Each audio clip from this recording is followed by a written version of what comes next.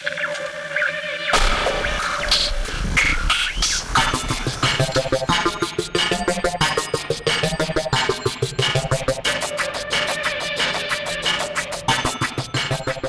to Acamedia. That's it. Welcome to Acamedia. Welcome. Here we are. Chris Becker. Kackman. We could try that again. Okay. Welcome to Acamedia. Brought to you by The Journal of The Journal of Cinema and Media Studies. Yeah. Which is part of the Society for.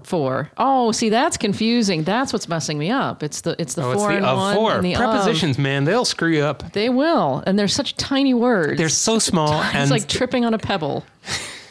maybe even a sticker that's a picture of a pebble. Oh wow! All right, this is not a pebble. That's what it would be. Here we go. It must be right. October. Yes, here we are, a little bit giddy. This is an afternoon, midweek. Week 8 of the semester, and we're just starting to lose it a little bit. I'm not even sure, I wasn't sure I should bring this up because this might make people mad, but we are on the verge of our fall break. And I know not everybody, or maybe even many people, get a fall break. So we get next week off, which of course is never off in our lives. Like I was just telling Michael, I've got an entire book manuscript to read that I've been putting off. So there will be work, but the idea of not having to show up at certain times in certain places, it helps. Does. And we clearly mentally need it. So sorry to all of you who do not get such a luxury. It's an incredible... Which is like 95% of the people. Yes. Which, there is spring break. Everybody gets spring break. Why does not everybody get fall break? It's a no-brainer. It's not like you're less, worn out in the fall. It's true. So let's start a movement. We could come back and then have a conversation about how we're teaching on things like Labor Day. Right, exactly. And Martin Luther King Day. Although now we get a half day. Yeah. We get the lunch hour off. Yeah. Oh, okay. All right. Moving on. Right. So back to work. We got some good stuff in this episode. We do. Some special stuff. Yeah. So we're going to have, we have a guest interviewer. Elizabeth Elsesser is interviewing Margaret Price here about experience of disabled faculty in academic careers. So really important interview, I think. Yes. And then I have an interview. This is leftover from summer, so you'll hear me... No, saved. Saved, right. No leftovers. Everything here is fresh. That's right. But I spoke with Catherine Grant and about... this is the 5-year anniversary, 5-ish, of the launch of In Transition, the Journal for Videographic Work, and we interviewed her and a few others 5 years ago, so we revisit that and it's nice to come back to it. Yeah, see how things are going 5 years later. All right. So let's, without further ado, we're going to turn things over to Liz Elsesser. Yeah. And just real quick bios of the folks you're going to hear. The interviewer is Elizabeth Elsesser. She is assistant professor and director of graduate studies in the Department of Media Studies at the University of Virginia. And she conducts research on access to digital media technologies and cultures, particularly with respect to disability and bodily difference. So she's the author of a book called Restricted Access, Media Disability and the Politics of Participation from 2016, NYU. And co-editor, along with our very own Bill Kirkpatrick, of Disability Media Studies from NYU in 2017. And her current work explores how digital technologies are changing the conditions of access and civic engagement for emergency media services such as 911. So she is interviewing here Margaret Price, who is associate professor in the Department of English and director of Disability Studies program at the Ohio State University. Her first book is titled Mad at School, Rhetorics of Mental Disability and Academic Life from University of Michigan Press. And she's at work on what you'll hear about in this interview, a mixed methods investigation called the Disabled Faculty Study. It combines survey and interview data to uncover more about the experiences of disabled faculty in higher education. She's also at work on a book titled CRIP Spacetime, which reports findings from that study and proposes a new way of thinking about access in higher education. And we have a Hall of Famer here. In August 2017, she was inducted into the Susan M. Daniels Disability Mentoring Hall of Fame. All right. Let's give it a listen.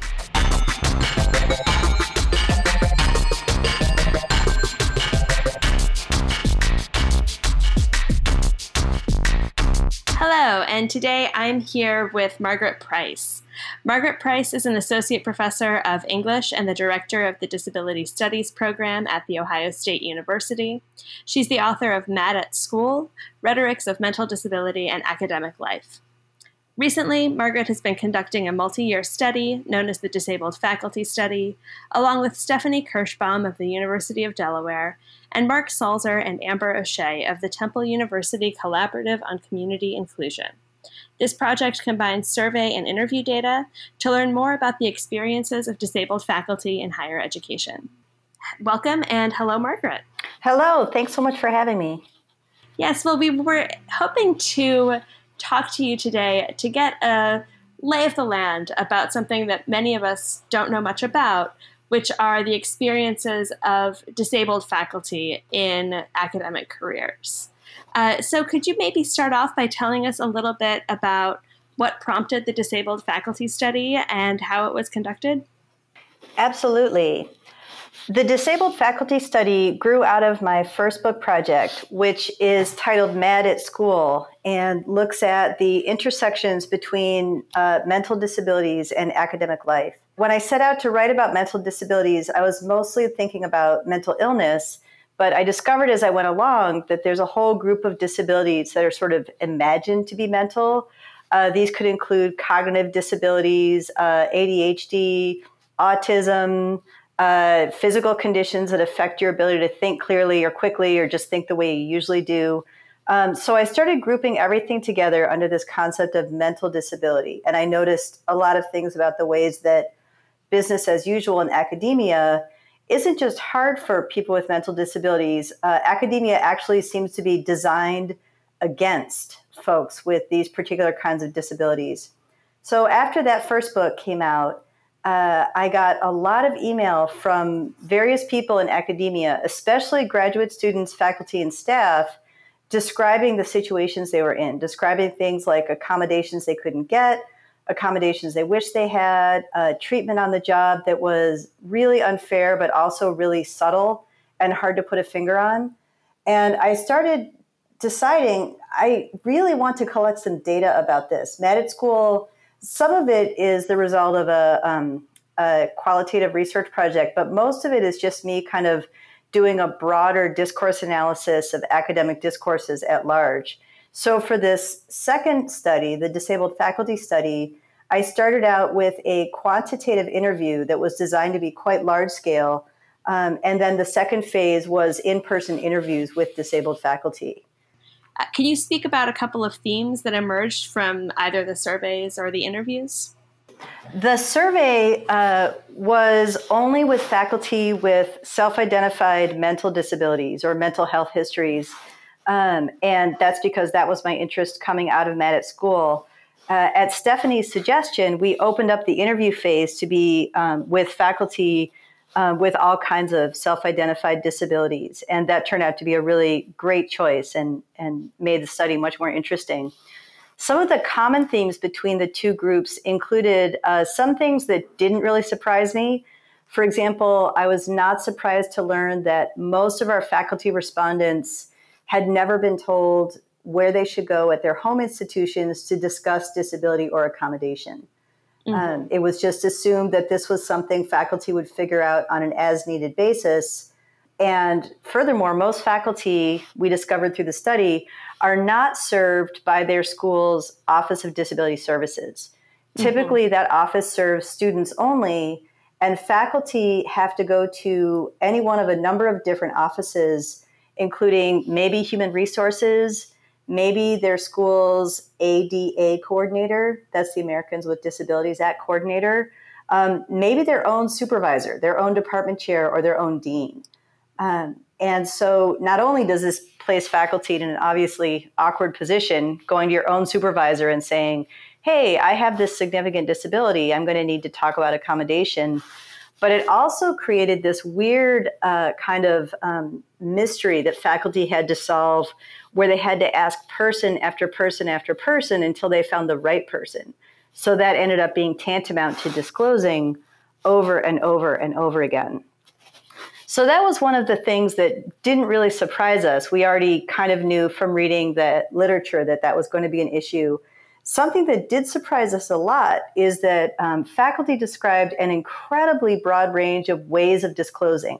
So once they were in a position where they either needed to disclose or they found themselves disclosing or they were forced into disclosure, these happen in all kinds of different ways. Sometimes it was kind of a conventional conversation, as you might imagine, one person saying to another, I have the following disability. Sometimes it was very situational and occurred because something just suddenly became apparent. For example, one faculty member described getting severely overheated in her classroom. Her particular disability, multiple sclerosis, means that it's very dangerous to be overheated. And she had to abruptly leave her class and search the entire building to find someone who could turn the temperature down in her classroom. That ended up creating a disclosure, not only with the person who ultimately helped her, but also with her class. But it wasn't exactly a verbal disclosure. It was this whole situation that unfolded.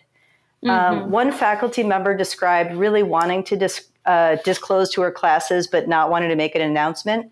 So one day she wore to class a t-shirt that said, I'm bipolar, what's your excuse? And she just taught class in that t-shirt.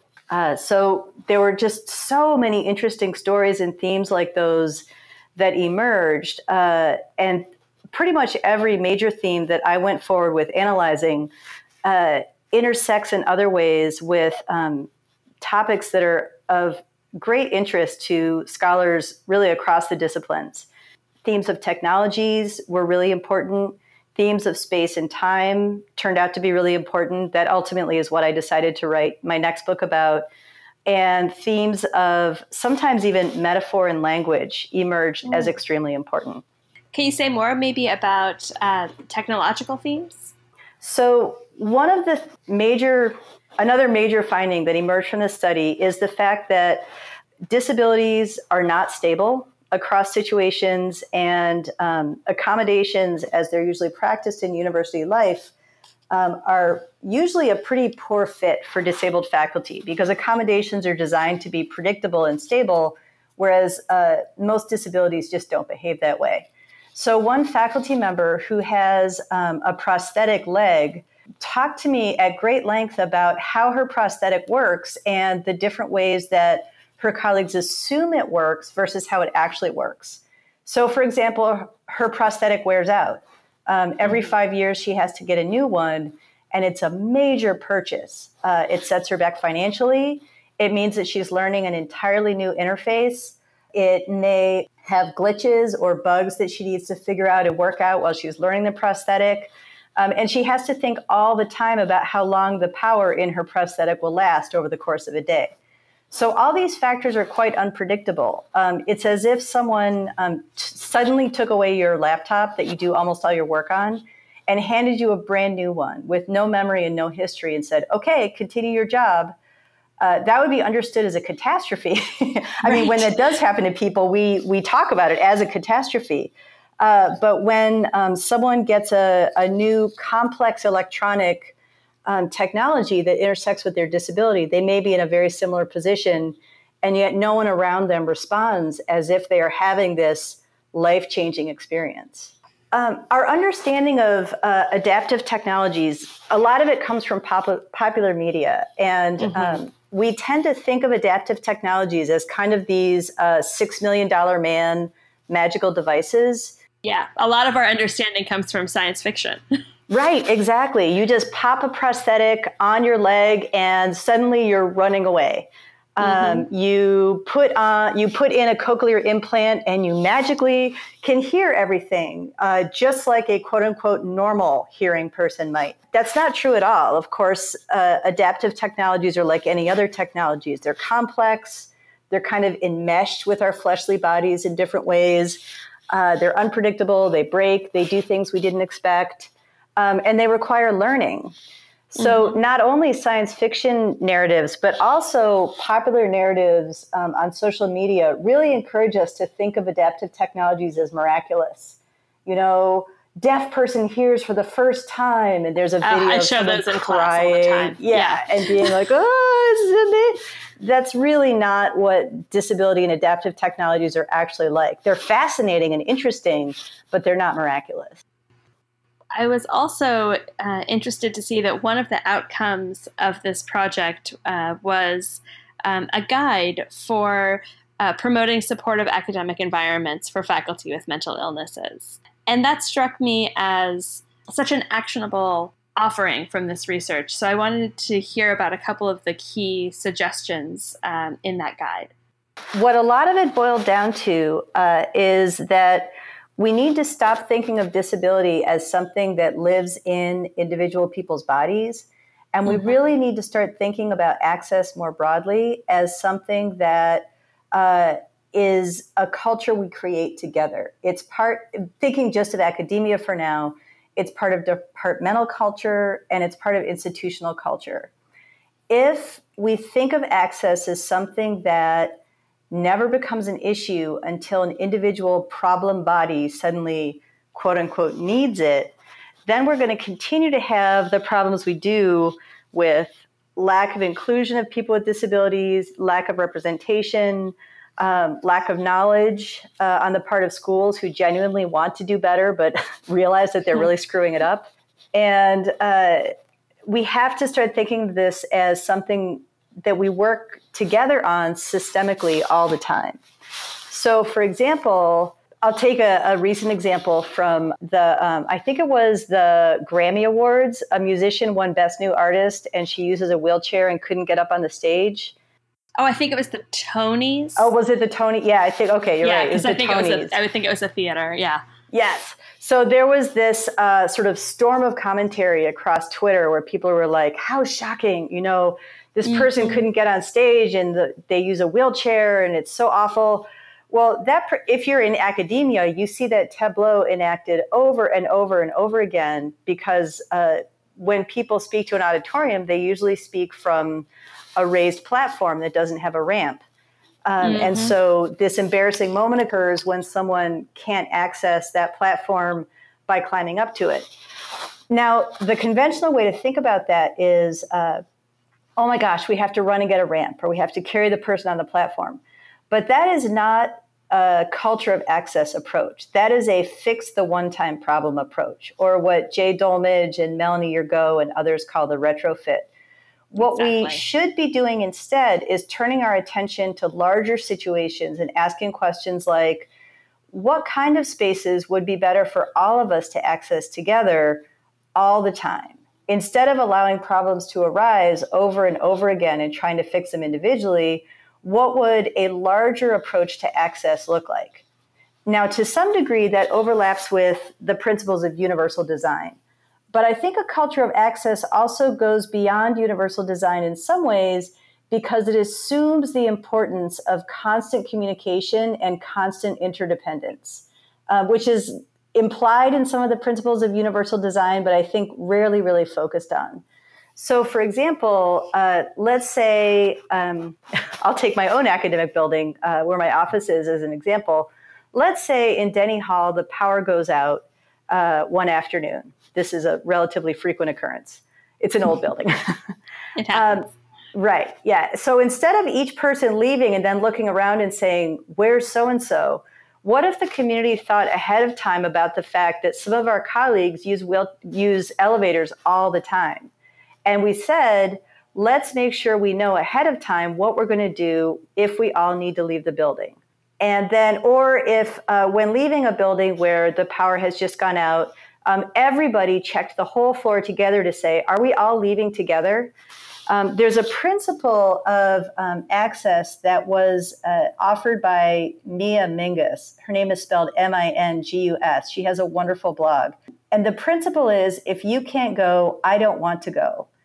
So the idea of thinking about access in terms of a culture of access means we will be going places together, but we will also be limited together. So there's a constant kind of learning and listening and feedback loop that needs to be moving through these spaces in order to make that kind of cultural shift possible. And I have some specific suggestions, too, about how do you actually be a person who's helping create a culture of access? How do I be a better ally, for example? But the first thing I think is that just kind of in your mind shift from am I okay to are we okay? That's fantastic. And I love the distinctions you're drawing between universal design, which really functions as a sort of preparatory. You design something and then it's done. and this idea of constant communication as a means of building access together. Mm-hmm. And that gets to something that I've enacted in a lot of my classrooms that I think works along similar lines, in that I often talk with my students about being able to be responsive to their needs rather than to their diagnoses or documentation. So on the first day of class, I often say, we have different bodies, we have different needs, we have different ways of feeling at different times. So if you come in and you'd like me to dim the lights because you have a migraine or a hangover, or it's just a really sunny day, that's something that we can do, because we can address these needs on an evolving basis rather than being beholden to sort of bureaucratic structures. Exactly. And the thing that I think is so effective about your approach is you don't need to ask anyone what their diagnosis is. You don't need to ask anyone what kind of quote unquote problem they're having, unless you're, having a specific conversation that's arising naturally out of context. So to go back to the fire alarm example, it doesn't really matter if a person can't leave the building because they're terrorized by the sound of the alarm, or because they didn't hear the alarm, or because they can't get down without the elevator, or any one of a number of reasons that could be the issue. The question is always the same one that you come back to. How are we doing together? And that is a great question to be asking in the classroom as well. And I find that it's a place where students at least appreciate seeing that modeled. So I have to spend the first couple of weeks saying, I have a cold today and can't speak up very loudly, so we're going to do more online forums. Yeah, exactly. Right? So I have to show them my own needs in order to make them more comfortable disclosing theirs. And I wonder if that's something that comes into play when we talk about gradual or partial disclosures that faculty make to administrators and colleagues and so on. Are there ways that we can be open about our own needs in order to encourage a culture of access? I think so, absolutely. And I should say one more thing about universal design. I've learned a lot about universal design from the scholar Amy Hamraie. Their last name is spelled Hamraie. They just recently published an amazing book called Building Access, which called something to my attention that I hadn't known, which is the original concepts of universal design as they were developed by Ron Mace and others actually were supposed to be that kind of communicative feedback loop, the way that you describe your classroom working. But when the idea of universal design was made into more of a 7-part checklist, unfortunately, educators and other people did start treating it as this get everything set ahead of time model. But Amy's book is really calling for a return to that more activist, constant looping, iterative process that universal design was more supposed to be. So thinking about how an individual person might be part of that feedback loop, thinking again about the classroom, I would love to see all faculty model ways of not powering through. So, for example, I do tell my students that I'm disabled, although I rarely list diagnoses for them. I'm much more likely to come in on a given day and ask them to help me run the class the way that I need it run that day. So if I'm not having one of my sharper days cognitively, I might tell them ahead of time, okay, during our discussion today, I might periodically ask you to say what you said again, or I might ask someone else to paraphrase what you said. That's not because you said it badly or wrong. I'm just having a really hard time processing speech today. So just to give you a heads up, that might happen more than usual today. So when I do that kind of thing routinely, students learn skills like revocalizing, paraphrasing each other's words, speaking up when they haven't heard someone. Whereas if the professor or the instructor is just modeling the importance of powering through and never letting anything affect the classroom's smooth operation, they will probably follow that example. So lots of small disclosures, whether you're saying something like, I've broken my foot twice in 2 subsequent academic years now. Oh, whether no. whether I'm saying something kind of big like, hey guys, I'm not going to be walking around the room at all, so that's what class is going to look like for the next 8 weeks, or something relatively small like, oh, I really can't see the screen very well today. Let's figure out what to do with the blinds together. Those kinds of modeling sometimes have to do with my diagnosed disabilities, sometimes with an occasional disability like a broken foot, and often just have to do with how I'm doing that day. And if everybody starts doing that and picking up on each other doing that, the classroom starts to take on that more coordinated, more checking on each other constantly kind of aura. Yeah, absolutely. Now, so I think we've gotten through most of the things that I wanted to ask about this project. Is there anything else that you think our listeners should be aware of when negotiating their own experiences of disability in academia or hoping to be a better ally to their colleagues? For folks navigating disabilities in academia, I would say definitely explore and reach out to the networks that are available. I have read so many articles by disabled faculty members, some published very recently, which seem to imagine that they are the only person experiencing what they're experiencing. They're actually, if Mark's and my very rough predictive counts are right, there are literally hundreds of thousands of disabled faculty. And then even a larger number if you add graduate students and staff. So one of the resources that's online is the hashtag PHDisabled, PHDisabled, sort of all one word, just one D. And that's particularly for graduate students, but I have noticed that a lot of people who have finished their graduate degree and moved on to be faculty or staff or have alt-act careers still use that hashtag. Another possibility, if you don't use Twitter, is on Facebook. There's a large group called Teaching Disability Studies, which is ostensibly about teaching only, but actually people get on there and ask all kinds of questions about disability in academia.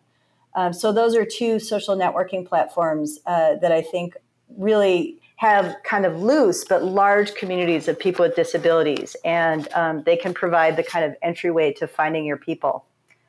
For those who are thinking, well, I'm still waiting for that concrete advice she said she was going to give about being an ally, I did write down for myself a few notes of things that people could just kind of keep in mind as they're thinking about being part of a culture of access.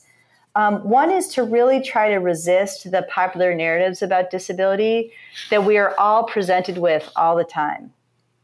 So, for example, remember that disabilities are not consistent. Disabled people may not need the same things from day to day or semester to semester. So really get used to listening to your colleagues, whether you know they're disabled or not, in terms of what they need. And don't assume that if their needs change, they're faking or just deliberately being difficult. That's just life. Things change from day to day, and all the factors and circumstances that we're working with change. And so really trying to get into just a believing point of view in terms of, okay, this is what you need right now, can actually foster the culture of access and ultimately foster a good workplace much more than trying to sort of quiz or sharpshoot people on their needs.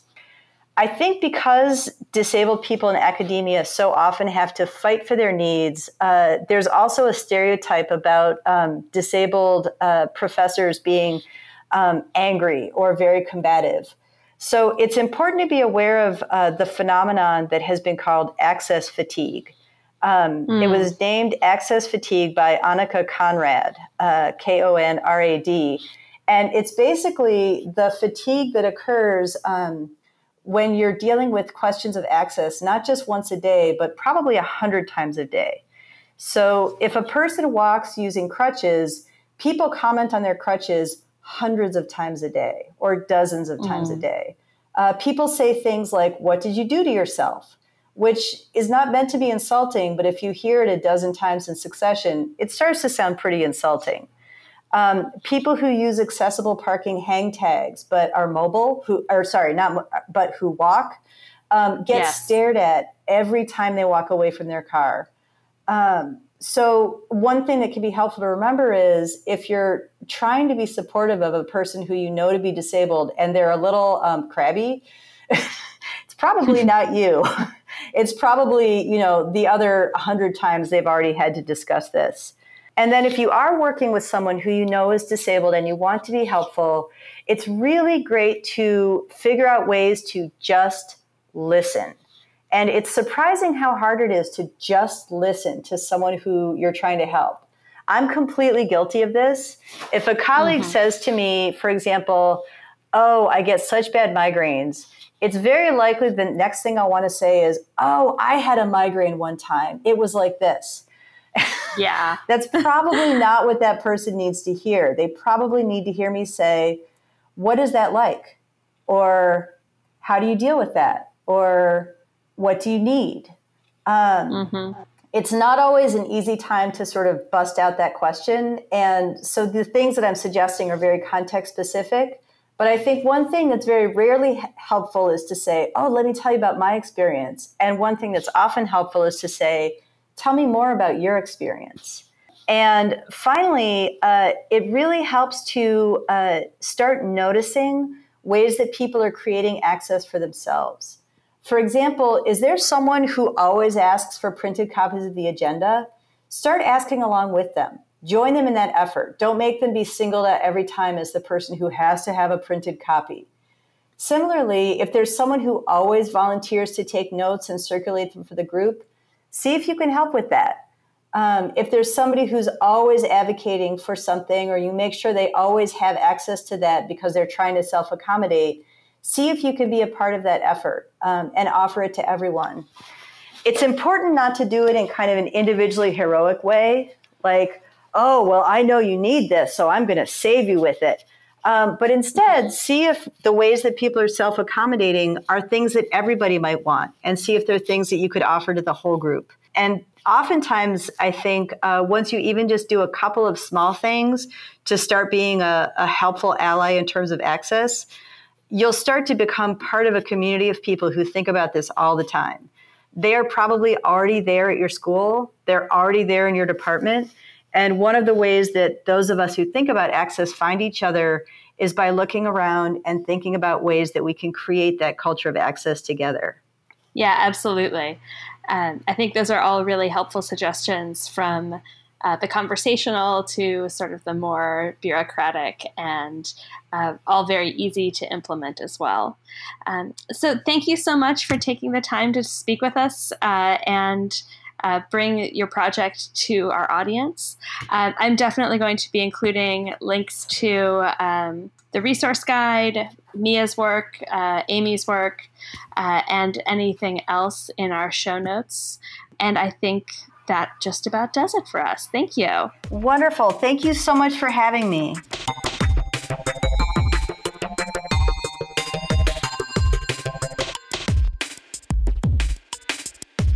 Wow, that was good stuff. Really important stuff. Oh, it's so good to hear this being worked through, and it's really nice.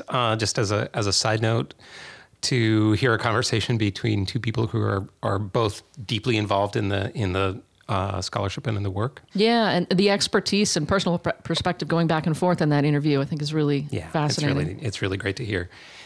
I am so struck by the gap between where we are in terms of developing resources for students and accommodations for students dealing with various kinds of disabilities, and just the staggering absence of any kind of conversation about that for faculty. Yeah. It was shocking. And then, of course, like completely obvious in an embarrassing kind of way. Yeah. Yeah. And we pride ourselves on, the student offices to take care of this. And that idea of just not even having anything remotely like that for any kind of faculty needs. Right. Basically, go talk to your boss. Right. Figure it out. Yeah. Good. Yeah. And related to that, the point was made about how disabilities are not predictable, they're not stable, they're changing conditions, but accommodations are often put in place for one thing, especially kind of a blanket. Well, this will cover everything under that umbrella. And that's not how things work. And so having to adjust to that and put provisions in place that respect that, it's work that needs to be done. Yes, absolutely. And It's, just like every other aspect of negotiating the business of what we do, everyone brings something of themselves to their work, and the things of themselves that they bring to their work or that contribute to their work, but also can be obstacles in pursuing their work, are constantly shifting around. Mm-hmm. And it only makes sense that we should be able to figure out a way to make accommodations work in that way too. Right. Speaking of accommodations, I wanted to note that we will have a transcription of this episode available. It takes a couple weeks to get that going, but we will have a transcription of this entire episode posted to our website. We've gotten a number of episodes already posted. Bill Kirkpatrick has been spearheading this thanks to money he's gotten from Department of Communications at Denison University. And so we already have a handful of episodes that are transcribed. We picked out kind of a best of the ones we thought were most important. But this, including that in that category, is most important. We will get this episode transcribed. So check out our social media. We'll post when we've got that up. So on our Facebook and our Twitter, which is ACA something like that. At ACA-media. Or no, _. Take that one again. Website is aca-media.org. Yeah. On Twitter, we are aca_media. There we go. So we'll send out announcements when the transcription is available. But then we also get to hear more from you. Exactly. Not a rerun. Nope, not a rerun. This is fresh content. Fresh, but saved. Yes. And I might sound a few months older right now compared to this. I will sound much colder right now compared to this. This was in London when it was like 100 degrees. They were setting records. So I think at the very beginning of the interview, I comment on how hot it is. So right now, it's like 40 degrees out, so you'll just have to pretend, those of you who are in cool places, that it's just another part of the word picture. Exactly, right. So yeah, here I'm going to talk with Kathryn Grant. So we talked with her and a number of other folks 5 years ago with the launch of In Transition, which is the first ever peer-reviewed journal of videographic film and moving image studies. So we talked with them at the launch of it. So here we are revisiting this 5 years later, and Kathryn Grant herself is basically kind of one of the premier scholars and practitioners of digital forms of multimodal publishing. So she is kind of the expert in this. Just give you a little background on her. She's professor of digital media and screen studies, as well as the interim director of Birkbeck Institute for the Moving Image. And this is in the Department of Film, Media, and Cultural Studies at Birkbeck University of London. And much of her research in the last decade has been on these digital forms of multimodal publishing. And just to give you a few of these benchmarks, in 2008, she created Film Studies for Free, an incredible web archive of links to film and moving image studies resources. In 2012, she's a founding editor of Reframe, an open access academic digital platform engaged in the online practice, publication, and curation of internationally produced research and scholarship. She managed that for 5 years.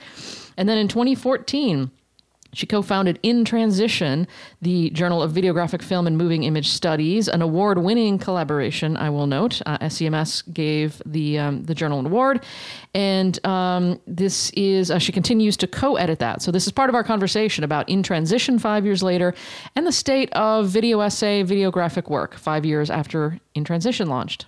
All right, take it away, past Chris. Boom.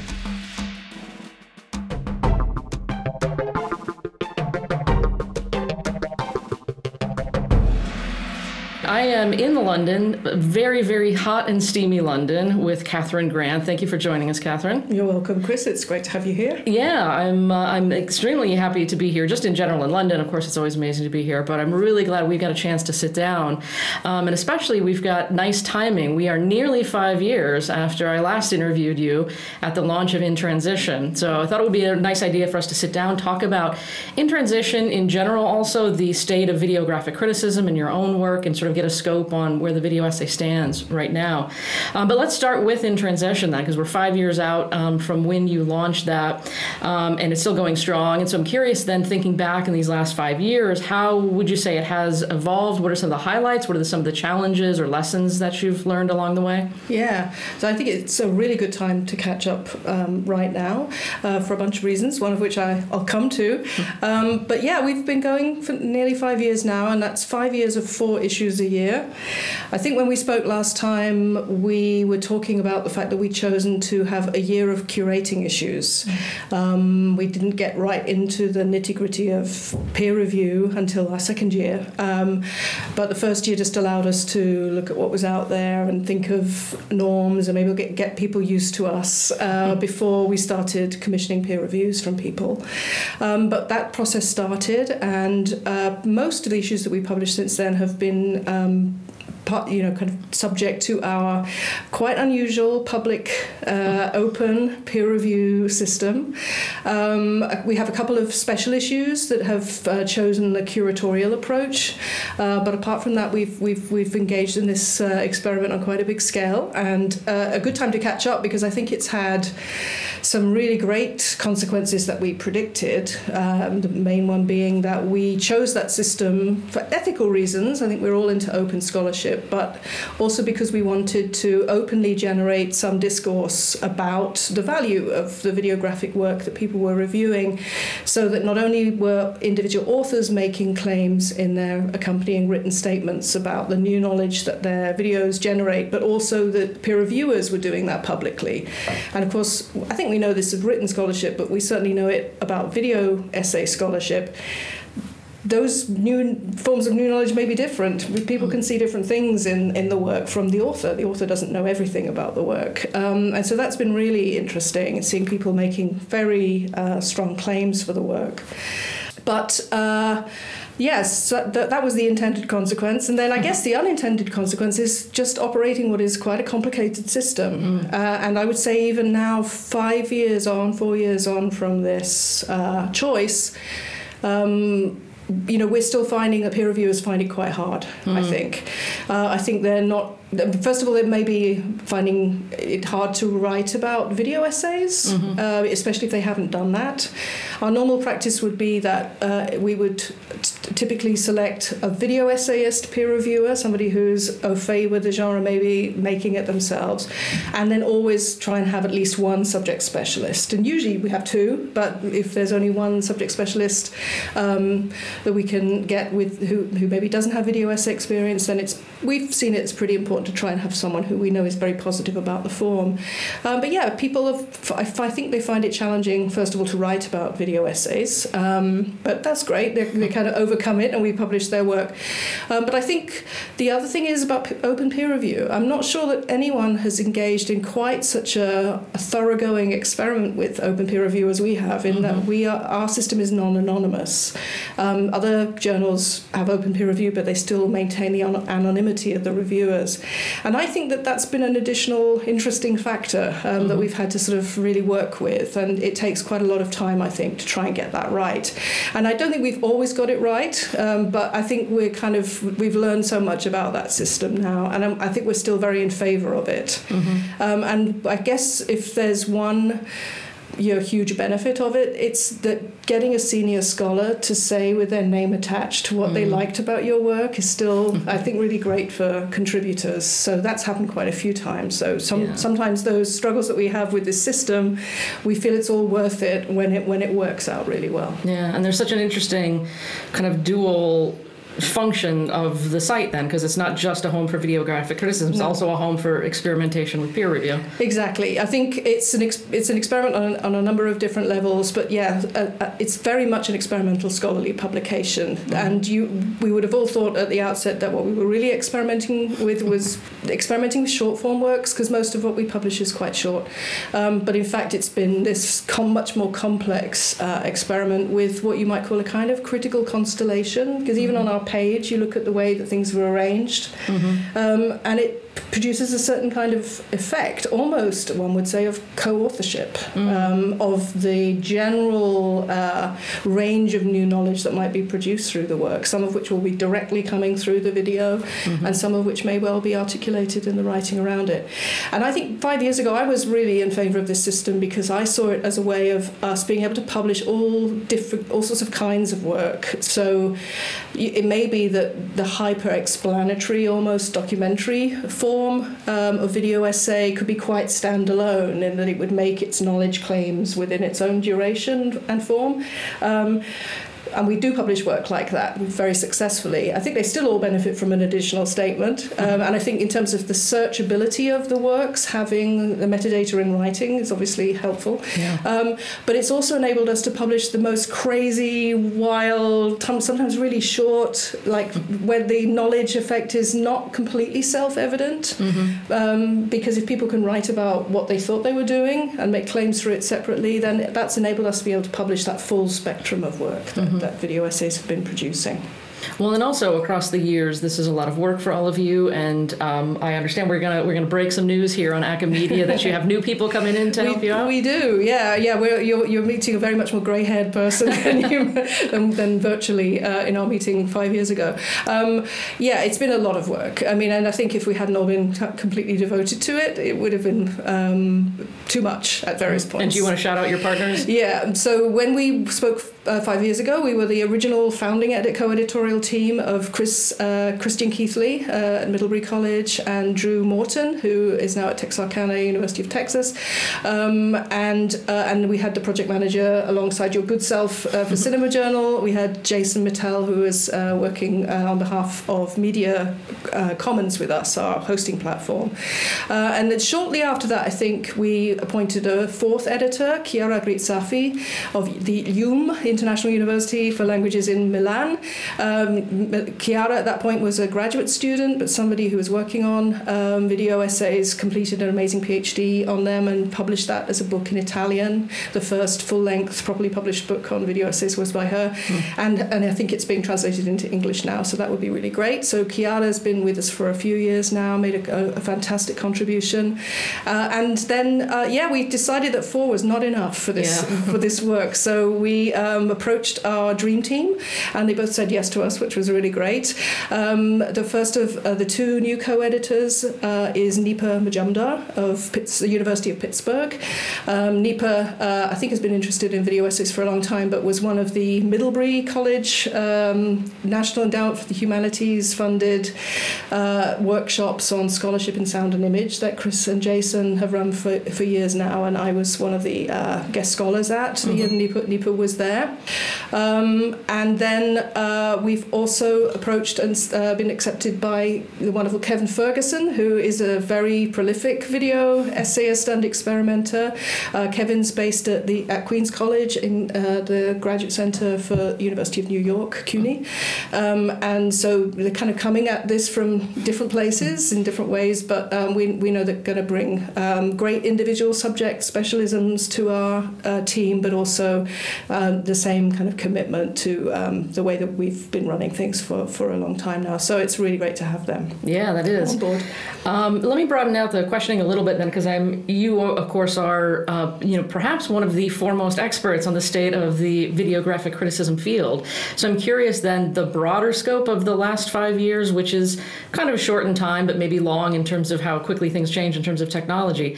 What would you say about the state of videographic criticism, both in and of itself, and also I'm curious about, because another thing we talked about or thought about 5 years ago was how will this be integrated into academia. So what would you say about the state of videographic criticism right now? Yeah, well, I think it's really moved on. I mean, that's an obvious thing to say, but it's probably still worth saying it. I think 5 years ago, I was really happy with what I saw as a continuing overlap between the world of, if you like, online film and TV criticism. So, bloggers or professional critics who are beginning to experiment with audiovisual approaches. And really, since the birth of YouTube and Vimeo, really, that had been going on. And in a way, those people had inspired people like me. I wasn't inspired by academics doing this. I was inspired by film and TV critics doing it. And it seemed like there was a nice crossover 5 years ago. I would say that's changed quite a lot. I think that what's happened is that film and TV critics are getting on with film and TV criticism, and academics are actually getting on with making these forms for themselves. And it doesn't mean that never the twain will meet. The worlds do collide all the time, and there are various moments in the year, like there's been an annual video essay best of year-end poll that Sight and Sound has run. Yeah. And if you look back at the selections for that, you'll find, works taken from both of those kinds of polls of video essay production. But I would say that academics have been, interested in trying to adapt this for their own world and for their own purposes. And so I'd say that that's a big change now, and that there's a lot more academics doing this. There are also more places for them to publish. I mean, it wasn't that In Transition was the only place 5 years ago, but it was certainly the only specialist place. I think what's happened is, rather than a whole range of specialist journals coming into being, although there has been one, there's a new Spanish journal called TecMerin, which is a really interesting journal publishing video essays on Spanish language, audiovisual culture. But there's been a growth in the number of what you might call regular online film and media studies journals that have a space for audiovisual essays that might be part of their regular range of production, including written essays, or it might be a willingness to embed audiovisual content to a much greater degree in written pieces of work. And in a way that brings me back to In Transition, because one of the questions we get asked a little bit now, we get asked about our acceptance rate, which is interesting because it's still not statistically significant to pontificate about that right now as such a young journal. But we also get asked about whether we're registered with any of the scholarly indices for journals in the field and what our ratings are and all of that. And that's kind of tough to answer because those journals are based on PDF content most of the time, and we are really not. I mean, you could have a PDF of our content, you could generate it, but it would miss the important thing. Yeah. And so, in a way, one of the continuing radical challenges, I think, of video essay work is this notion of the embed and the idea that it can't simply be circulated as a regular scholarly object, so that in a way it will probably take quite a long time for us to be in the running for inclusion in those indices. And then what do junior scholars do?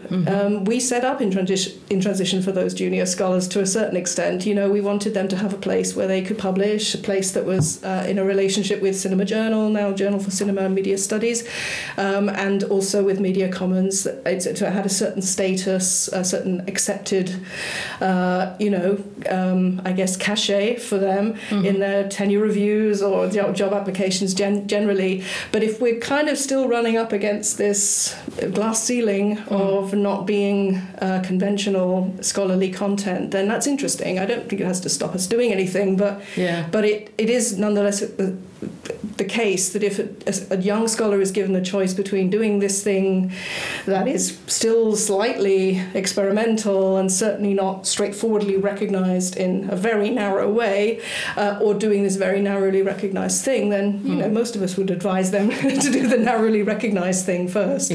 Keep making the video essays and come back to that later.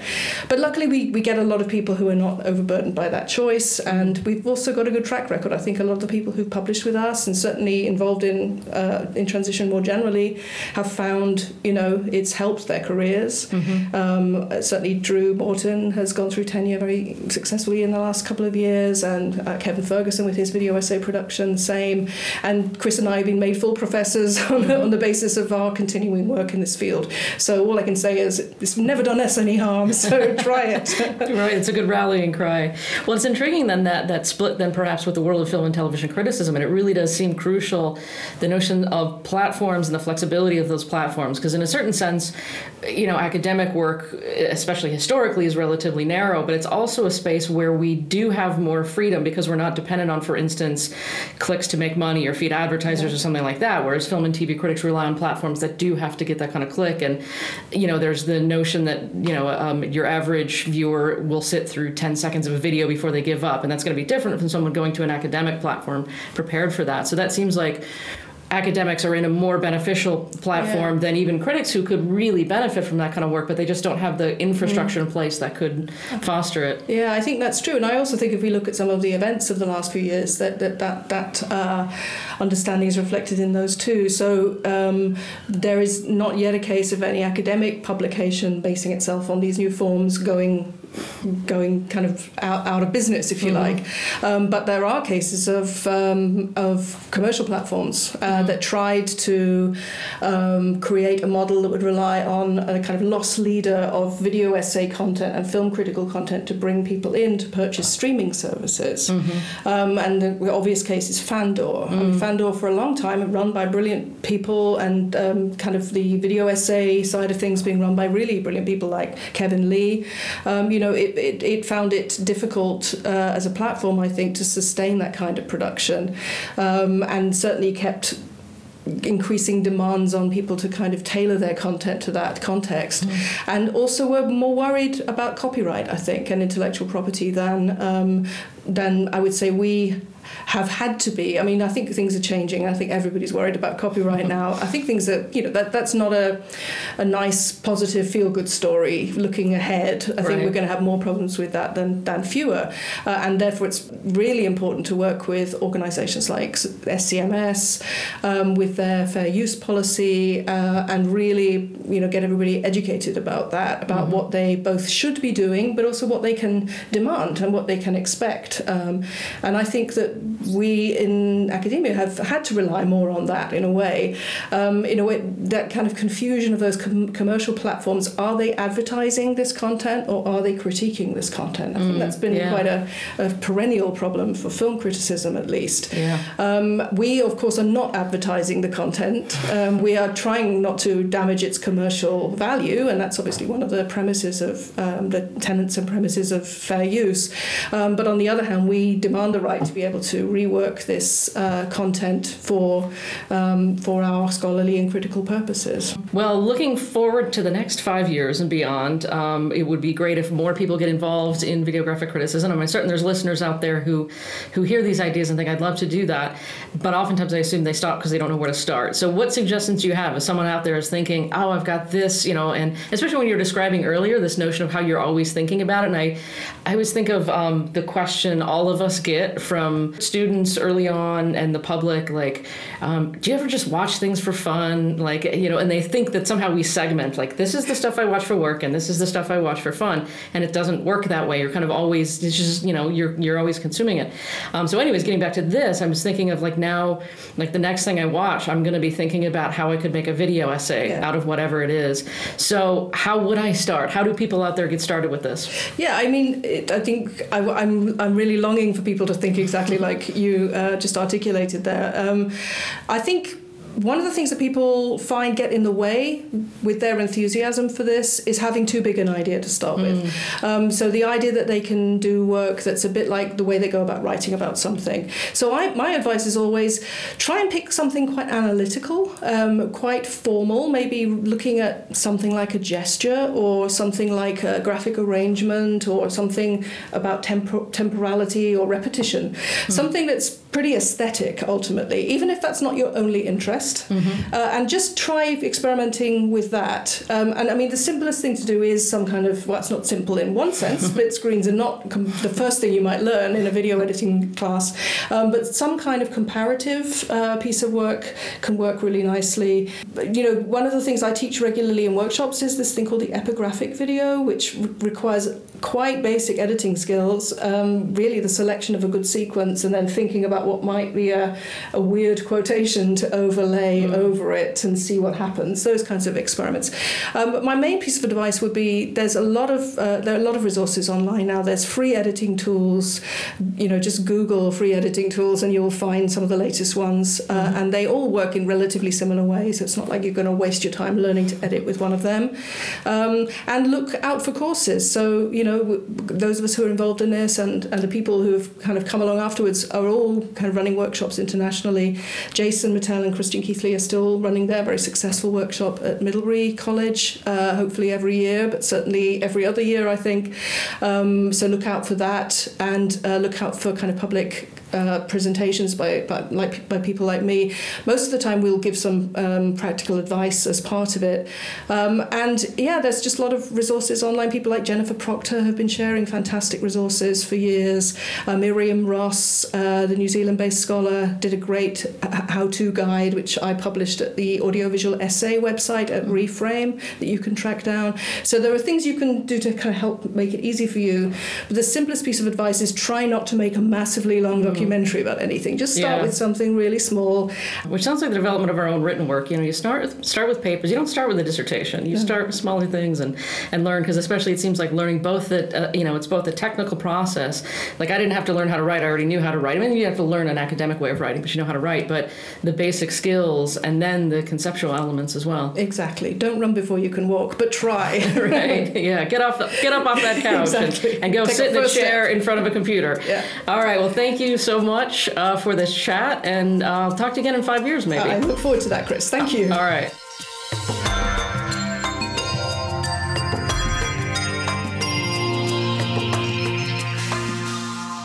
That's some good stuff. Man, she's amazing. She is. She really is. She's like a force of nature. Yeah. And really, someday when this kind of work is just as readily accepted as, as legitimate as a monograph or a journal article, we're going to have to remember that she was one of the most pivotal people toward making that happen. And taking the gamble of, staking her reputation and her career on fighting for the importance of that kind of work. Yeah. And of course, she has an incredible body of work that lots of us use in classes or just watch because we enjoy them. And so it's really, really nice to see the arc of all of her achievements. Yeah, and we will post links on our website to all the things discussed in this interview, and that includes a new website she has in the works. The URL is screenstudies.video, which is a pretty badass URL to have, screenstudies.video. That's great. That is really pretty good. Yeah, she's going to use this to contextualize her work and kind of help explain the aims and approaches of videographic essays and how that work is equivalent to written academic work, like comparisons to article length or book length work. So once this is all in place, it's going to be a great resource, especially for this question of how to legitimize this work as just as valid as traditional written work. So screenstudies.video, once she has everything posted there, will be a great place for that. She also has her most recent video essay posted there, so you can go take a look. We'll link to that from our website. Oh, and I also wanted to plug another thing. She was recently interviewed by another podcast. We're going to plug another podcast here. That's fine. And especially it's called the Video Essay Podcast. So it's podcast interviewing video essay practitioners. And this is from Will DeGravio, who's a video essay maker, critic, journalist, and graduate student. And so he studied videographic criticism with Jason Battelle and Christian Keithley at Middlebury, where he graduated with a degree in film and media culture. So check out the Video Essay Podcast. It's episode 2, but technically it's like the first full episode is an interview with Catherine Grant. So if you can't get enough of her, go check out the Video Essay Podcast and hear some of the other video essay practitioners that Will interviews. I love that bit at the end, toward the end of the discussion, where you were talking about cultivating that sort of sensibility of watching things videographically, right? And imagining how you would use material from something that you're watching just kind of on the fly, that sort of imaginative way of viewing, which I think we all do all the time, right? We do, yeah. And especially thinking, how much of, particularly when you're working with aesthetics, that's sort of the obvious one, but you can also think of it in terms of culture and industry and on all kinds of ways that just, this is what our brains are kind of doing anyways. And it's almost, you could argue, unnatural to write it down. It's more natural to make a visual equivalent of it. And of course, when I'm prepping a class, I don't write I don't write out the content. I make sure I have my clips. Right. You know, and I've got my material, and I know what I want to do with each one and get them in conversation with one another. But yeah, I mean, that's actually a much more natural way of sort of building a conversation about moving image media. Yeah, so I'm excited to see the next 5 years of that kind of work. There's a lot of ground to be gained. Yeah, no pressure. Yeah, that's all right. Get started out there, everyone. So I have to say, I'm super impressed by your new public visibility as co-creator of The Good Class. The Good Class, which Ted Danson, Mr. Ted Danson, television legend, There's only one. mentioned on television on the Seth Meyers show. I will link to a clip of that on our website. You bet you will. Yeah. Yeah, so the Good Class is almost done. We're done with all of the class part. And if you don't know what we're talking about, I'm sorry. I'm sort of vague casting. right? Just in case you missed our previous episode where we talked about this, I've just completed a 1-credit class on The Good Place, the NBC sitcom created by Michael Schur, and so with a philosophy professor named Megan Sullivan and a fellow FTT professor named Ricky Herbst, we created a 1-credit class, a deep dive into the philosophy and television-ness of The Good Place. And it was spectacular. It went so well. And not only just because Ted Danson mentioned us on the Seth Meyers show. Have I mentioned that Ted Danson knows, really? knows we exist? Who's Ted Danson? And this means Kristen Bell must know we exist too. So that's pretty great. And I do have to say, Mike Schur, he actually came to campus to give a talk. I can link to the video of that. The talk was titled, "Can Television Make Us a Better Person?" And something like that. Can television make us better people? Really interesting conversation. And he is really, really smart and sharp and articulate and funny, and just a really great conversation that we had. And then there was a separate session where he had lunch with our students. We had a lunch discussion with the students in the class, and that was just really fantastic for them to get to talk with him, ask him questions.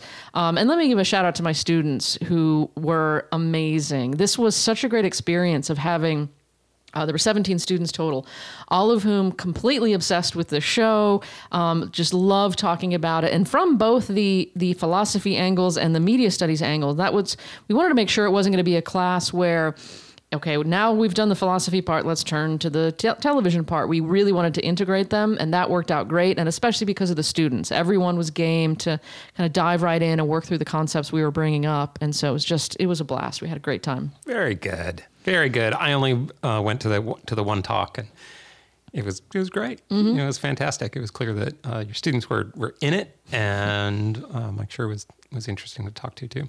Yeah, and I say we're almost over. The class itself is done, but we're going to get together next semester for the finale because the show is ending. It's currently in its final season run, the 4th season, and so it will wrap up in late January, early February. So we're going to have a finale viewing party, and that was maybe some of the most fun I had in the class was the last day where we were talking about endings, how to end television shows. We read an article by C. Lee Harrington, which raises the notion of the 600-year-old Christian concept of the good death, the ars moriendi. And so that notion of applying concepts of good deaths to television shows, and it's a show that's about death itself. It was just like a perfect confluence of all the things that we were looking at. So super excited about the finale and how the heck they're going to end that. We'll see. All right. We will have to come back to that conversation later. Yep. Good stuff. Well, Acamedia is brought to you. By who? Well, Acamedia is produced with the support of University of Notre Dame, as well as the Department of Communication at Denison University. But there are some other folks, too. There are. This is a whole team. It takes a village. And our villagers are Bill Kirkpatrick at Denison University. Todd Thompson at the University of Texas. And who we thank greatly for putting all these together, composing all the music, doing yeoman's work. He does. And making us sound not terrible. We also have to thank Stephanie Brown at Westchester University, Joel Neville Anderson at University of Rochester. There's 2 Chesters in there, Westchester and Rochester. Oh, man. And then it's going to be like the hyphens and the underscores. And then Frank Mondelli, not at a Chester. He is at Stanford University, but that's still great. It is still great. And thank you to this episode's participants. So big thanks to Liz Alcesser for interviewing Margaret Price for us. And we're hoping to do subsequent segments on issues of disability and illness in faculty and graduate students in academia. So listen for those coming up in the future. And also thanks to you for your conversation that you put together with Katie Grant. Yeah, that was a great conversation. Good fun. All right. Stay warm out there. Trick or treat. Yep. Ooh.